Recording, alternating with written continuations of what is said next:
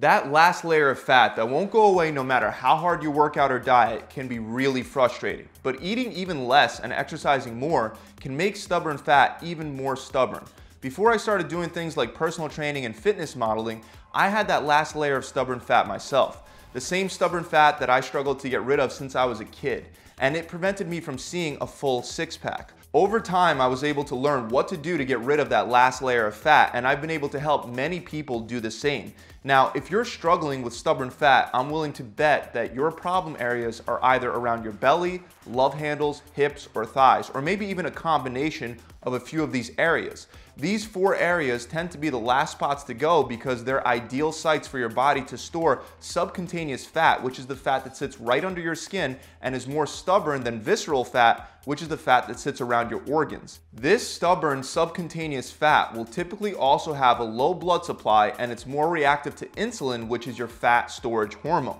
We want to get rid of this fat because unfortunately it can make you either look top heavy or bottom heavy, and it'll also make it almost impossible to see your abs. But fortunately, I have a solution for you today. So make sure that you watch the entire video until the end and take some notes so you can implement all the tips that I'm going to share with you, because only focusing on a few instead of all of them will lead to subpar results.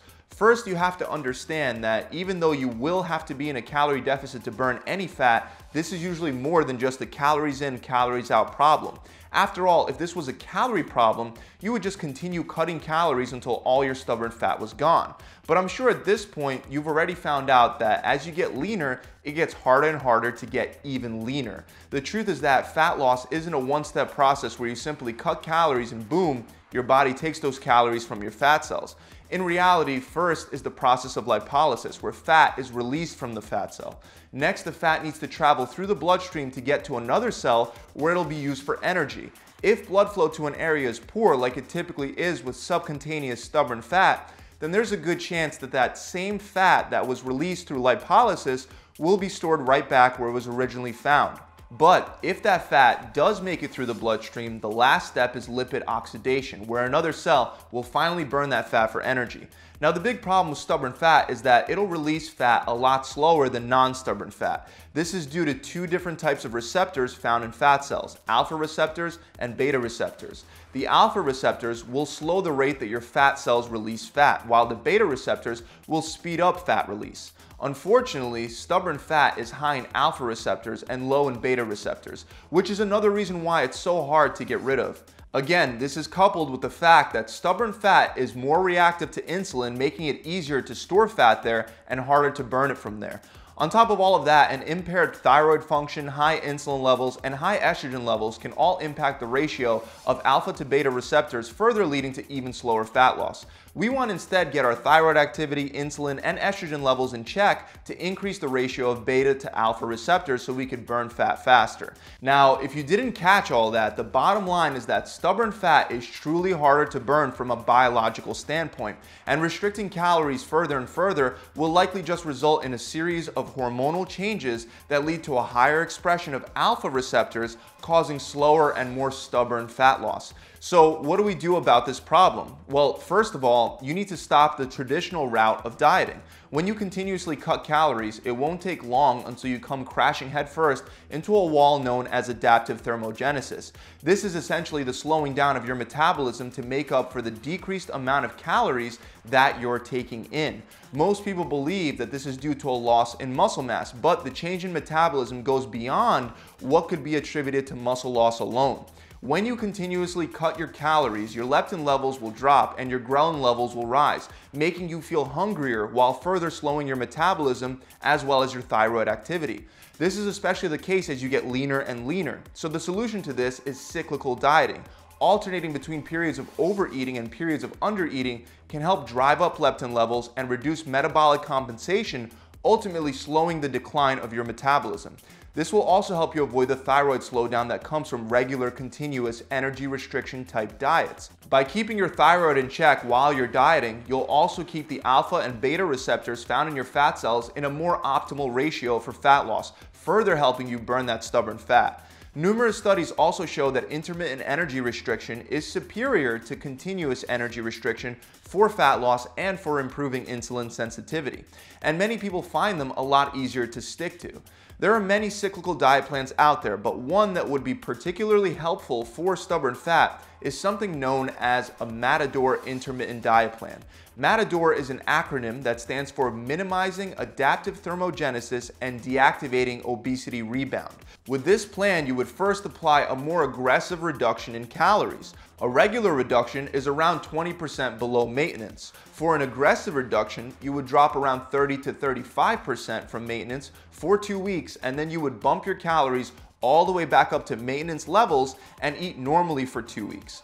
2 weeks is the ideal time to implement these diet breaks because that's around the time when your metabolism will become fully adapted to the number of calories that you're taking in on a daily basis. By only dieting for 2-week intervals, there's much less of a hit to your hormone health and metabolism like there would be with most traditional, continuous energy restriction type strategies. An example of how you would set this up would be if your maintenance calories were, let's say, 2,000 per day, you would subtract 30%, which would be 600 calories, meaning you would only eat 1,400 calories per day for 2 weeks before switching back to your maintenance number of 2,000 calories for the next 2 weeks.